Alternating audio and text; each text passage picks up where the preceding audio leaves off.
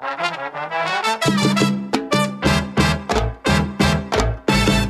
let me tell you what you're listening to. Welcome to Father Simon Says on Relevant Radio with Father Richard Simon. I'm here to answer your questions. Have a question?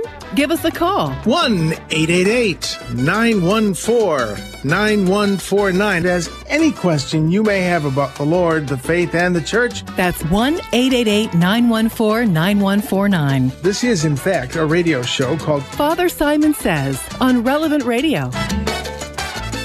Well, today the plot thickens in our... It would make a great novel. I mean, this whole story of Saul, there's the salt shaker. What I'm going to say is going to require lots of salt today. But, well, I'm going to say it anyway. It's about David. You know, before I launch into anything, I want to remind you about the Fast for Life. You know, I've been remiss in doing that. It's, with the Supreme Court decision, all that, people are, well, we not won yet. Until there are no abortions, or until abortion is considered abhorrent in this country and in the world, we haven't won. So the March for Life is this Friday, and we're going to be having a Fast for Life. We join you to offer your prayers and if possible, your fasting this Friday. You're allowed to do it leading up too, but really keep this in prayer and fasting because.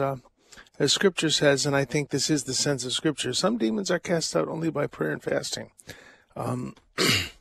Somebody asked a question about the Amalekites, that Saul yesterday was supposed to exterminate the Amalekites. Why was he supposed to exterminate the Amalekites? I believe because being Canaanites, they were committed to child sacrifice. And that it is pretty conclusively archaeologically proven that the Canaanites, who were not just the people in the area of the Holy Land. They were up in Lebanon, and through Lebanon they colonized Spain, southern Spain, and North Africa. Carthage was a Canaanite city, and Cartagena in Spain. That comes from the Greek word for New Carthage. These were places where child sacrifice was practiced, and God essentially obliterated those cultures, and he used Israel to do it, and he used the Romans to do it, and the Romans were not the most sterling of moralists before they came to Christ, and they still found the sacrifice of children abhorrent. So I make the point because we sacrifice more children than they ever did. And I think the only thing that is fending off the wrath of God, because there is a wrath in God, no matter what your theology is, the big book on the coffee table seems to indicate that a situation can get so bad that God can only deal with it by obliterating it. And you get what you ask for. That's what I said to this gentleman who called yesterday about how do we justify this God who will slaughter even the children of the Amalekites. You get what you pray for. You sacrifice children. It means you think children should be killed. Therefore, God's going to hear your prayer. I really believe that. God, his justice and his mercy are the same thing. He grants our prayers. Not the prayers we think we're praying, but the prayers that we're actually praying. So let God inform you even in your prayer life. I've gone way off the track. Just pray hard for this success of the March for Life this Sunday in this horribly cold weather. All right, that said, let's pray. In the name of the Father, and of the Son, and of the Holy Spirit. Come, Holy Spirit, fill the hearts of your faithful, and kindle in the fire of your love. Send forth your Spirit, they shall be created, and you shall renew the face of the earth. Lord, you taught the hearts of the nations by the light of the Holy Spirit. Grant us by that same Spirit to have right judgment in all things, and evermore to rejoice in his comfort through Christ our Lord. Which I've gotten terribly confused, haven't I? Hail Mary, full of grace, the Lord is with thee. Blessed art thou amongst women. Blessed is the fruit of thy womb, Jesus. Holy Mary, Mother of God, pray for us sinners now and at the hour of our death. Amen. Saint Michael the Archangel, defend us in battle. be our protection against the wickedness and snares of the devil. May God rebuke him, we humbly pray. And do thou, O Prince of the heavenly host, by the power of God cast into hell Satan and all the evil spirits who prowl about the world seeking the ruin of souls. Amen. In the name of the Father, and of the Son, and of the Holy Spirit. Amen. I thought I drifted into the prayer from St. Michael. You know, I don't know if it's old age or this intense cold in which I'm currently living, or just me. I think it's just me. I've been pretty scatterbrained most of my life. That said, let's open the big book on the... Amen. Let's open the big book on the coffee table. That'll help. All right. I want to go to the gospel first, because the gospel has just a touch of controversy in it. We read that David went into... Jesus says, have you never read what David did? That how he went into the house of God when Abiathar was high priest. And people will point out that Abiathar was not high priest when David went in. He was one of the only priestly survivors, and thus became a high priest. Let's look at this here. It was... I need to look up the Greek text here. How he came into the house of God upon Abiathar, the high priest. Now, that would normally mean when Abiathar was high priest. And I don't know that Jesus was saying that. This is in the Gospel of Mark. Abiathar was kind of the famous guy in this story. And Jesus is reminding people of the story of Abiathar. Otherwise, Jesus got it wrong. Abiathar was one of the only priests to escape from Saul when he massacred the priests in Nov. Nov was a town that belonged to the priests. You see, the priests, the tribe of Levi didn't get a section of Israel. They got towns throughout Israel, and these were sanctuary towns. Well, the whole town was massacred by Saul, and Abiathar was the only one to escape. And so he eventually became high priest, and this was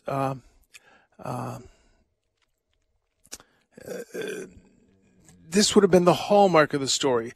So I think people who want to say Jesus didn't know what he was talking about and the Bible is wrong, I think they're making way too big a deal of it. So that's just me. So, all right, let's go back to the text, because Jesus says something really quite interesting about what the disciples are doing. The disciples were making a path while picking the heads of grain. And the Pharisee said, why are you doing what is unlawful on the Sabbath? Now, they made it unlawful according to their own decision. It was their interpretation of the law. The Pharisees took the law of Moses and defined it so precisely. In other words, you have to wash your hands before eating. Well, how much water must you use, and in what way must you wash your hands? And it turned out that an eggshell and a half worth of water was sufficient, and you poured half the water in one hand, made a ball with your fist and rubbed it, and then you poured the rest of the water on the other hand and made a ball with your hand and rubbed it in the wet hand, and then you dried your hands, and you said the appropriate prayer while you were doing it. That's the law. Well, no, the law is wash your hands before eating. It doesn't prescribe how much water. It doesn't. I'll never forget. I was at Sabbath dinner. No, I was at Passover at Rabbi Lefkowitz's house, and they had a cantor. You know, this was a very poor congregation, but they shelled out for a fancy schmancy cantor from the holy city, Crown Heights in New York. And this guy was an observer. Well, he almost choked on the matzah. He ate so much, and he's just stuffing his mouth with matzah. And I said to the rabbi's son, Moshe, what's he doing? He said, well, the mitzvah, the commandment says we're to eat unleavened bread.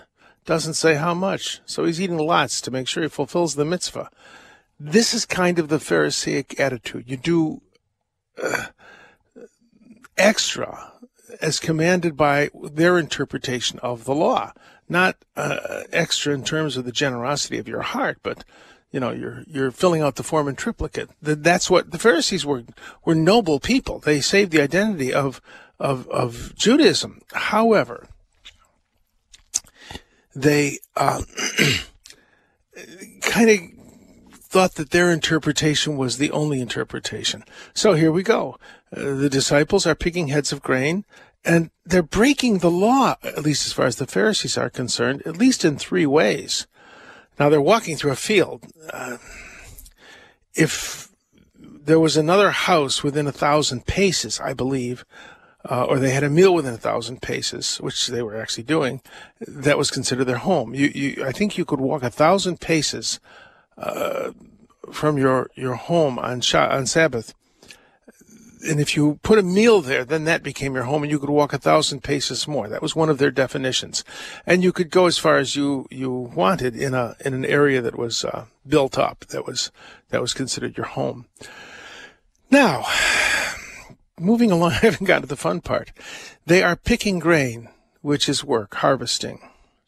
They are rubbing it in their hands, which is threshing.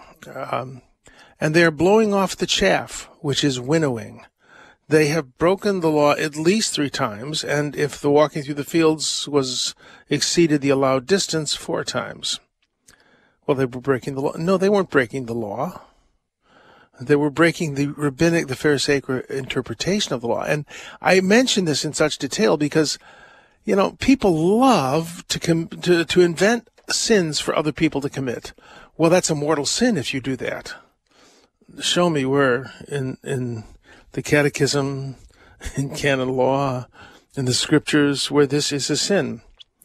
I remember somebody mentioned it was a mortal sin for someone to open the tabernacle doors for adoration after they had been delegated to do so by their pastor.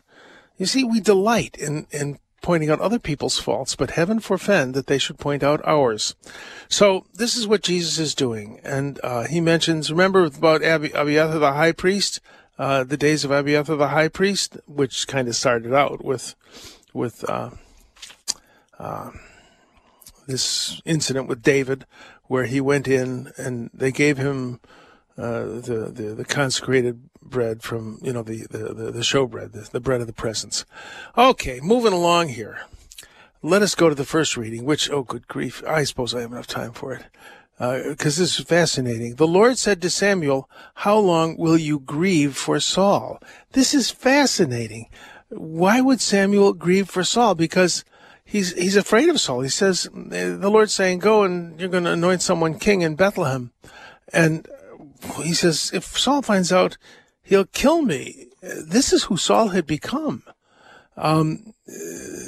This is truly awful that Saul had taken his role as king way too seriously. So the Lord said to Saul, "How long will you?" The word is mitabel. It means to mourn. It's what you do when someone you love dies. And I don't know if you've seen Fiddler on the Roof. Remember that scene where one of his daughters goes off and marries a Gentile and converts to the Russian Orthodox. That's it. And converts to Russian Orthodoxy. If you do that, if you leave Orthodox Judaism, I believe it is a custom to hold a funeral for someone who does, because they're in fact dead. And I think that's quite a thing to realize. So, well, there we go. That Samuel is mourning for Saul as if one dead. And he says, "Fill your horn, be on your way. I'm sending you to Jesse of Bethlehem. I've chosen my king from among his sons." Now, here's the really screwball harebrained part of my theory.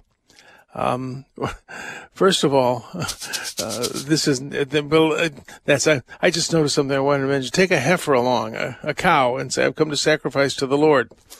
Invite Jesse to the sacrifice. I mean, this guy was a seer. And what's a seer? One who sees. I think I've shared that visions, in a sense, we want to make them physical. The Blessed Mother appeared I remember the title of a book is The Blessed Mother appearing in Medjugorje, and I'm not getting into that issue. No, she appears in the spirit wherever she appears. You mean she wasn't really at Fatima? Oh, no, she was really at Fatima in the spirit. Because you see, the spiritual world is more real than the physical world. The physical world is in constant change and is passing away. The physical world, if you look at holographic theory, this may just be a giant hologram. There's a reputable school of thought that says that though this desk I'm sitting at may seem solid and all that you touch seems solid, it may all just be a hologram. It's possible. The spiritual world is not a hologram. It's real. It's the real world. And there are some people who are gifted to see that real world. I always point out Roy Schoen's wonderful book, Honey from the Rock, in which he talks about his conversion from Judaism to Christianity. And it involved the Blessed Mother, and the veil between this world and the real world, that is the spiritual world, was made very thin, and he could see this. And I thank God I'm not a seer, because if you could see what's going on around you, it's a constant free-for-all with the angels defending you and the devil trying to get you. And I'm just as glad I can't see it. I'll leave that to my guardian angel, no matter what his name is. Well, moving along here. So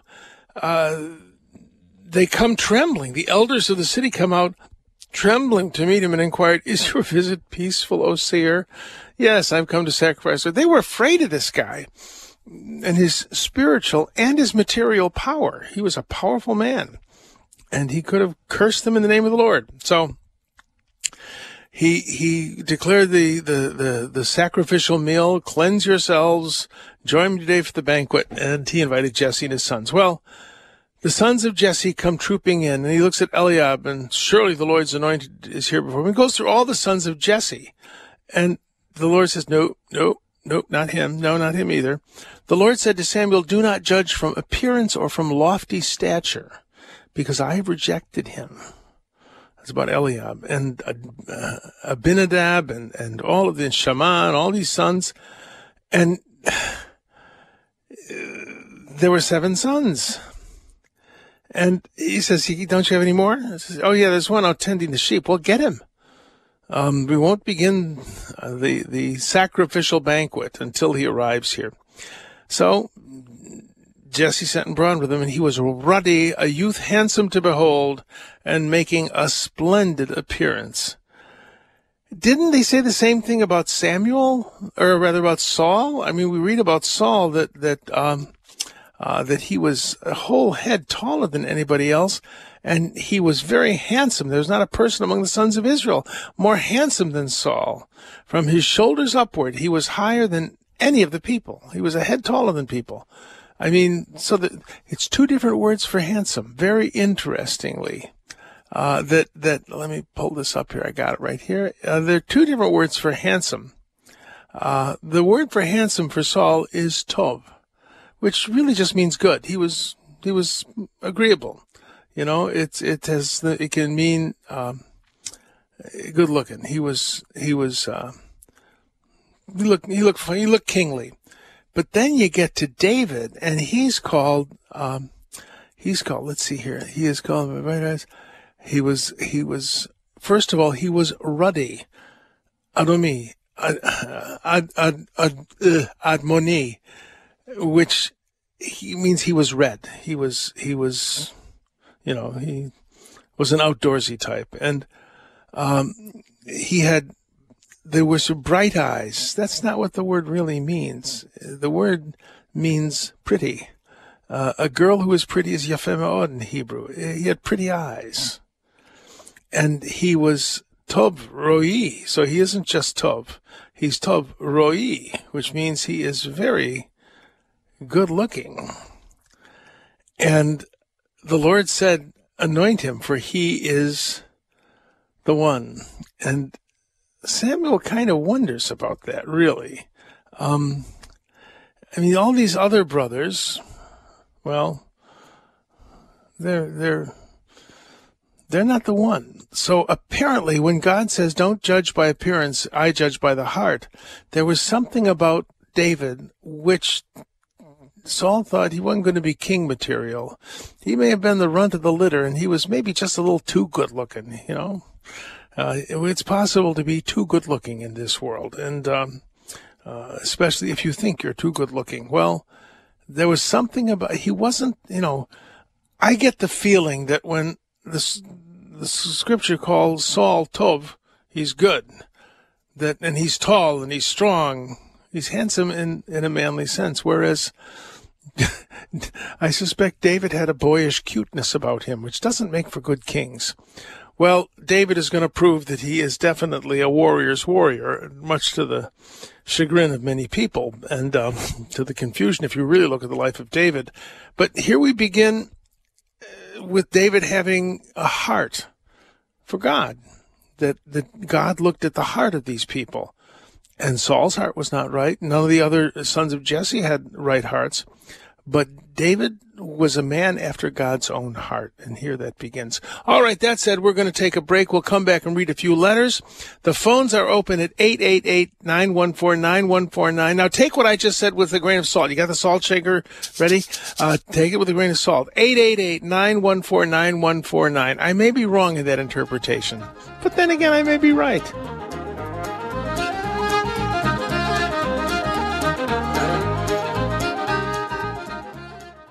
This hour is sponsored by Ave Maria Mutual Funds, where financial goals are aligned with pro-life values and fund decisions are based on investment fundamentals designed to preserve and grow wealth without violating moral beliefs. More information at AveMariaFunds.com. Well, these Highway 40 blues, I've walked holding both my shoes, counted the days since I've been gone, and I'd love to see the lights of home. Wasting time and money too. Nothing like country western. I remember I was in the old country visiting the cousins in Germany, and they asked me, Richard, hört man viel in America das country western Musik? You got a lot of country western music in the States, and we certainly do. All right, let's go to letters. You've often said that for a valid Catholic baptism, the form and words must be followed, that a marriage between two baptized Christians can be valid. Yes, I was talking about two Christians who are not bound to Catholic form. This is something people don't understand, that we as Catholics are held to a higher standard. We would think of it as a higher standard. It's a sacramental standard. All right, let's back up. 1,000 times I've shared. The Latin word sacrament means an oath to the death. That's what a sacrament is in Latin. Now, theologically, the definition of a sacrament is an outward sign instituted by Christ to give grace. We are the original covenant church, we in the Orthodox, the sacramental churches. And the fact that we have 7 sacraments indicates that. The word 7 in Hebrew is Shabbat. It's almost the same exact word to swear. So in ancient Hebrew, you wouldn't say to someone, I swear I'm telling the truth. No, you'd say, I seven ya, I'm telling the truth. I seven ya, I'm telling the truth? Yeah, because the words were the same. 7 is a number that implies a covenant oath. And we have 7 covenant oaths, 7 sevens. And this is important. Numbers spoke to the Israelites. Hebrew numbers speak as well as count. Now, that said, we who are in a sacramental religion, the sacramental form of Christianity, are bound by those sacraments. Well, how come Protestants aren't? Because there is a saying in moral theology, no one gives what he hasn't got. Nemo dat quod non habet. I remember when our moral theologian, our moral teacher, said that in Latin, and the kid raised his hand from the back of the room and said, Father, what is that? The poor professor was astonished because the kid had never taken a word of Latin. It was the new church. Well, moving along, nemo dat quod non habet. Boy, am I off the track. Protestants cannot be expected to take to view these sacraments the way we do. Excuse me, but they still participate in sacraments. In a valid baptism, we believe that even a Protestant is joined in some sense sacramentally to the church. And thus, when a man and a woman properly express their in a public way, they express their commitment to each other to live a marriage that is permanent, exclusive, and open to life. Those are the three contract conditions of the covenant. That's valid, and we respect that. However, if one of those people were baptized as a Catholic and does not bother with the Catholic form of marriage that is witnessed by the church, that's what we add to the covenant between the husband and wife. We add the element that it's witnessed by the witness of the church, the priest, the deacon, and in situations of necessity, it can be witnessed by other people. By that I mean a desert island, not just they couldn't get the hall for that day. On a desert island, you could still get married, even if a priest wasn't there. But it would take those three conditions. So, all right, if a validly baptized Catholic marries a Christian who was baptized by a minister who did not use the proper words, well, we would believe that they didn't enter into the covenant of baptism with the triune God.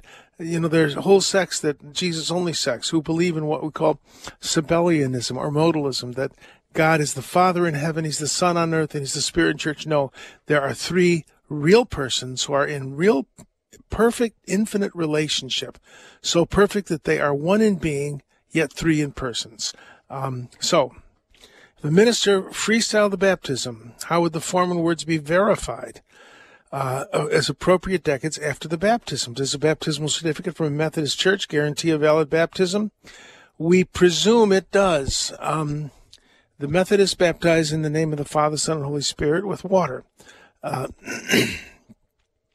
presumption is for the validity of the sacrament, but there are definite. These are strange times.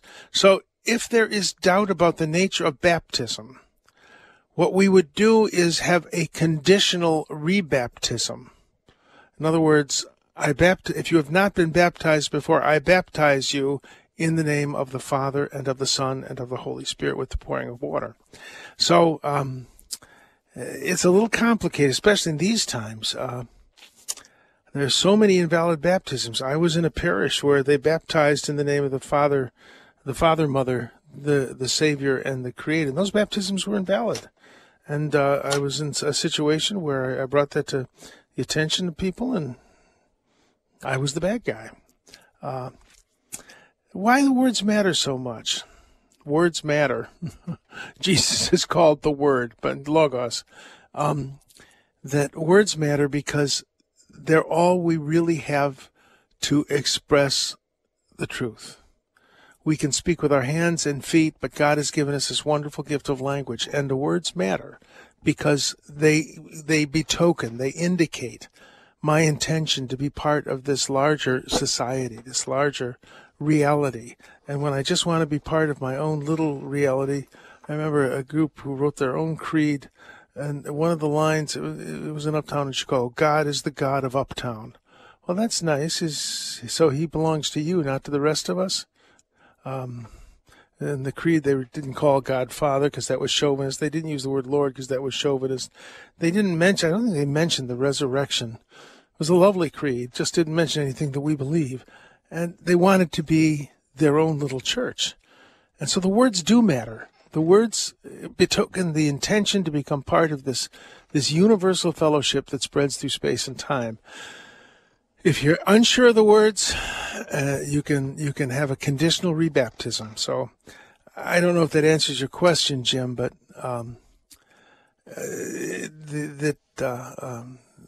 if a Protestant is marrying a Catholic, we expect them to do it in a Catholic form. One can get a dispensation from that for good reason, but it's important.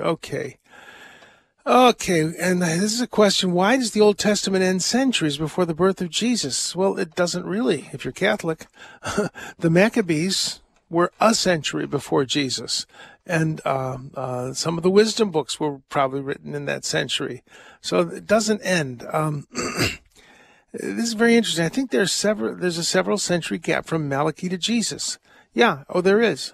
But not in the books of Maccabees and not in some of the wisdom books. So our tradition of sacred literature in the scripture, the books of scripture, are a continuous record. There are bigger gaps in the period. I was astonished when I found out that the temple at Shiloh was the place where the ark was kept for 369 years. That's a long time. Well, it's covered by the book of Judges. So it's pretty continuous if you have a Catholic Bible. I hope that helps, Jim. Okay, let's see here. Okay. Jerusalem, but they've been exiled. The temple had been destroyed. Okay. Why did they stop writing books? Well, they really didn't. The Jews did not stop writing books. The Talmud and the Mishnah, which is the heart of the Talmud, and Talmudic commentaries, that was composed over the course of centuries. There's all sorts of literature that was written, but a canon was established by Christians and by Jews after the fall of the temple, and so those later books didn't become canonical, but they were still being written. So I think it's very important for us to understand this as Catholic Christians. We did not stop writing, nor did the Jews, but we did not stop writing after the fall of the temple and after the last word of Scripture was set pen to paper. We have the Didache, the Epistle of Barnabas. We have the Shepherd of Hermas. We have the Apostolic Constitution. Some parts of those seem to go way, way back. We have all this literature and a wonderful source of this stuff. If you want to understand the literature and the situation of the early church, I don't think you can do better than Mike Aquilina. Mike Aquilina is, he'd be embarrassed. Mike, I hope you're not listening. I think he's a genius. Not only because he's so learned in these things and so dedicated to his craft, but he's able to explain them in a way that is simple enough for you and me. These are not difficult books to read, so I highly recommend Mike Aquilina. There's so many more wonderful authors out there. There's Bergsma, there's Dr. Pittry, there's Ted Sri. There are all these, Dr. Ted Sri. There are these wonderful geniuses who are writing literature that isn't aimed at scholars, but at believers, but they're scholarly works. They're good scholarship. So I urge you, if you want to learn about the early church, look up books by Mike Aquilina, Aquilani, or I-N-A. I'm sorry, Aquilina. He's wonderful. All right. Okay, I've said enough. Let's take a break. We'll come back with a word of the day. The phones are open at 888-914-9149. Oh, and while I still got you on the line, look at the Eucharistic encounters. You know, it's a rush job getting ready for the March Sunday, but we got time to prepare for the Eucharistic conference in Indianapolis this summer. So look at those Eucharistic encounters on the website. Go to the Relevant Radio website. They really are delightful stories, so worth looking up. Get ready.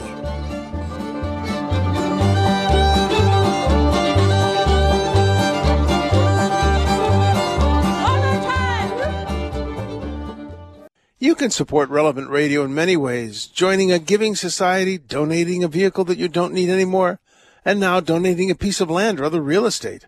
Donate now at relevantradio.com/property.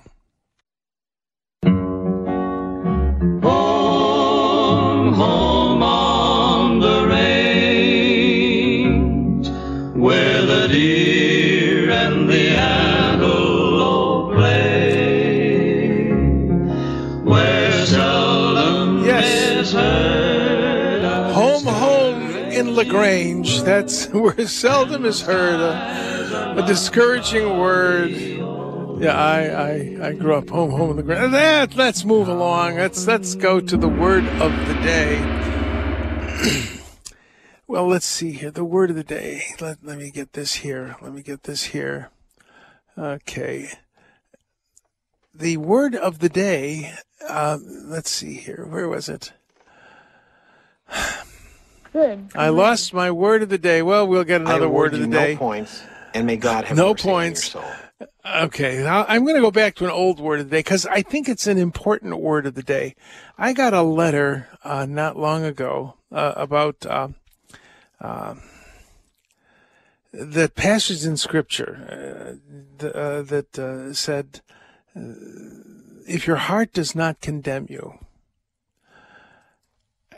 that a person used that passage to justify immoral behavior. When she read, if your heart does not condemn you, that means if you feel good about something. That's not what the passage means at all. In fact, I think it actually means the opposite. It's 1 John 3:21. Brethren, if our hearts do not condemn us, we have confidence before God. All right. Verse 20, even if our hearts condemn us, God is greater than our hearts. He knows all things. Beloved, if our hearts do not condemn us, we have confidence before God. And we will receive from him whatever we ask because we keep his commandments. In other words, receiving what we ask is conditional on obeying God. Well, that's kind of lousy. I want what I want. I mean, I got to obey God to get what I want? No. When God gives you a suggestion, take it. You know, the 10 suggestions, we think of the commandments as kind of buzz killers that, you know, we want to have fun. And God's saying you can't have any fun. You can't take rubber bands home from work. You can't be mad at your neighbor. You can't do other things that you might want to do. Well, there's a joke. Moses comes on and tells the people, good news is I got him down to 10 commandments. The bad news is thou shalt not, and fill in your favorite vice, thou shalt not bear false witness, or whichever the commandments you want to get rid of. It's still one of them. So, never mind. I think it's funny. Moving along, this idea that I have to obey God if my heart doesn't condemn me. Well, let's look at that, of course, in Greek. There are two words I want to kind of make the words for today. If our heart does not condemn us. Well, what's the word condemn? It's kataginosko. If our heart doesn't hold us down, if our heart does not make us decisively guilty, this is in a sense, I think that it's the opposite of what that person believes. If our heart does not put us in a situation of condemnation, we have openness before God. In other words, a heart committed to sin is not open to God. It doesn't say confidence. That word is parousia, which means openness. It's what the disciples spoke with parousia. They spoke with boldness. You know, we have this openness before God if our hearts aren't holding us back. If I have a heart committed to sin, it's holding me back from that absolute confidence. It's like a little kid who has absolute confidence in mommy and daddy until they do something that they know is really wrong, and then they try to hide the mess. You know, that's what's being said. If our heart doesn't hold us back, you know, the kid who has no kind of sense of shame or guilt and can't ask his mother or father for forgiveness, or can't understand that he is causing trouble to his mother and father, that kid is, well, he's in mental trouble. There was a show, The Babysitter, or The Nanny, which this Englishwoman would come in and try to discipline these horrible children whose parents had no clue how to raise children. Well, that's kind of what's going on in this passage. That if your heart doesn't condemn you, if your heart doesn't make you alienated from God, then you have openness. But how do you get a heart open to God? By obeying his commandments. So I really think that I wanted to mention that again because I've heard that passage misused so often. well, I can do whatever I feel because, well, I feel it. I feel it's right. This passage says, I believe exactly the opposite. You know, you have to obey his commandments in order to have a heart open to God. You know, he says, this is what's best for you. Okay, I trust you, Father. All right, let's go to phone calls. Telegram for you, sir. He gets mad because he can't read. Oh, yes, I do. Yes, I do. Matthew, what can I do for you? I can read. Hi, Father. Oh, Matthew? Yeah, what can I do for you? Yeah. Yes, I went to Christmas Eve Mass, and the gospel was the saga of St. Joseph trying to figure out what to do when he found out Mary was pregnant. And St. Matthew doesn't go into a lot of detail because I'm guessing everyone understood at the time things about betrothal laws and what was lawful in that state and marriage laws and things like that. But here in 21st century America, we don't have the foggiest about any of that stuff. And it leads to some unsatisfying interpretations. And I'm not asking you to clarify necessarily, but is there a way to petition the church for a more widespread understanding of what St. Joseph was grappling with? And I don't really like to hear that he suspected Mary of wrongdoing. I personally don't think that's the case. Well, I wish I could disagree with you. We do know what it means, especially if you're an Orthodox Jew. I got that question. Well, when you were engaged, you were allowed to be intimate, you know, and then I called Rabbi Lazovsky. He's my new rabbi. I called Rabbi Lazovsky. May Rabbi Lefkowitz rest in peace. And he said, oh, no. Let's look at the marriage customs. You didn't marry your girlfriend. You might not have met her until the day of the wedding. The marriages were essentially arranged by parents. And the young woman appears in a heavy veil. That's why the wedding in modern Yiddish is called the veiling, or the veiling. In ancient Greek, it was called the unveiling, the apocalypse. She was heavily veiled. She came to where the groom was, and they looked under the veil. And I remember asking Rabbi Lefkowitz, why did they do that? So that they didn't pull a fast one on us like they did to Jacob, our father, when he married Leah instead of Rachel. So this idea that, oh, yeah, they just hung around, and if they wanted to, you know, get friendly, it was all fine. You usually didn't meet your wife until the day of the wedding. And Rabbi Lazovsky said, under no circumstance, and they have maintained, the Orthodox have maintained these customs these 2,000 years. So no, that people say, well, the blessed, he was utterly confused by this.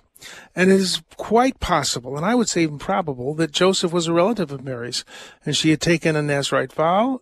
She was not going to marry, and she was not going to have intimacies, and she would have been married to an older relative, and you generally married relatives.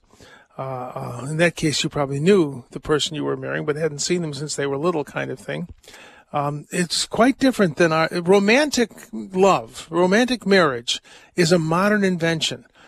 300 years ago, it didn't really exist in Europe to speak of. There was, of course, romance, but it didn't have much to do with marriage. So I don't know if that's what you're wanting to hear, but that's pretty much my research. That's pretty much the situation. And Joseph, it makes the story of St. Joseph even more wonderful to me, because it says Joseph being a tzaddik, being a righteous man. If a Jew calls you a tzaddik, it's the highest compliment he can pay you. It means a righteous man, a man who is like God, who is godly. Joseph, being a righteous man, did not want to make an example of her. That's exactly what the Greek text says. It was because of his righteousness that he did not want to make an example, not because he really knew the real story. Eventually, he did know the real story revealed to him by God. I don't know. Does that clarify at all? It does, Father. But don't you think it's important for more than just a very tiny group of experts to be more familiar with? It's kind of like our family history. I just wish more people understood it, including myself, better. Well, there are great commentaries. There is something that I would recommend to you. It's called the Catena Aurea. I think that's the name, Catena and then Aurea, A-U-R-E-A. It is different scripture passages and the comments made by the fathers of the church. I believe it's the Catena Aurea. Voice in my head, dear Nick, you know the Catena Aurea, don't you? Yes, I've heard of it before. I've never used it before, but it's like a collection of all the fathers of the church, just like you were saying. It's a collection and it's a of nice, the fathers. handy way of looking at what the fathers have said about an individual scriptural passage.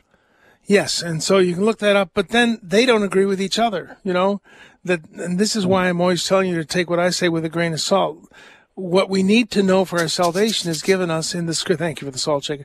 It's given in the scriptures. So this one of the Psalms says, I have not looked after things too great for me. It's kind of that childish waiting on the Lord is really tough because we want to know it all. But at any rate, I think the scriptures are pretty clear in what they say, that because he was a just man, he did not want to make an example of her. That's what the text says, and I think it's pretty clear that he could have made an example of her until the Lord intervened. So I don't know. I wish I had better news for you on that, but we struggle along with the scriptures, the catechism, and the fathers of the church, and we've got all these things, so there you go. All right, thanks for calling in, Matthew. Father. God bless. You're welcome. Let's go to Joseph from thank you. Joseph from Sacramento. What can I do for you? Yes, Father. Thank you. I would like to know, as a believing Catholic, we believe in the resurrection of the dead. Is it a wholesome and charitable act, Father, to also pray that Jesus may also accept others who do not believe, other faiths, non-believers, into the resurrection? Is that a charitable thing, Father? Oh, I think it certainly is a good and charitable thing. You see, I love what Saint Faustina said. And of course, it's not part of our it's not part of the deposit of faith, but I think it's still a beautiful thing when she questioned the Lord about those people who hadn't the opportunity to hear the gospel. The Lord said, "Don't worry. At the hour of death, I am my own apostle." So we have great hope that in some way God gives, and Pope Benedict said this, that we have a great hope that God in some way gives the opportunity to accept Christ to everyone. So yes, I would recommend that you pray for people who are. I just offered Mass for the repose of the soul of a friend, the father of a friend of mine who's Jewish. So yes, I would recommend praying for the dead. I hope that helps, Joseph. God bless, and keep praying. Oh, we've only got 30 seconds. Oh, God. And Ed from Santa Maria, can anyone escape hell? Yes, by accepting Christ, but you can't do it after death. Death is when time stops or begins to stop. But time is not stopping, not on Relevant Radio. Drew is coming up. Join him.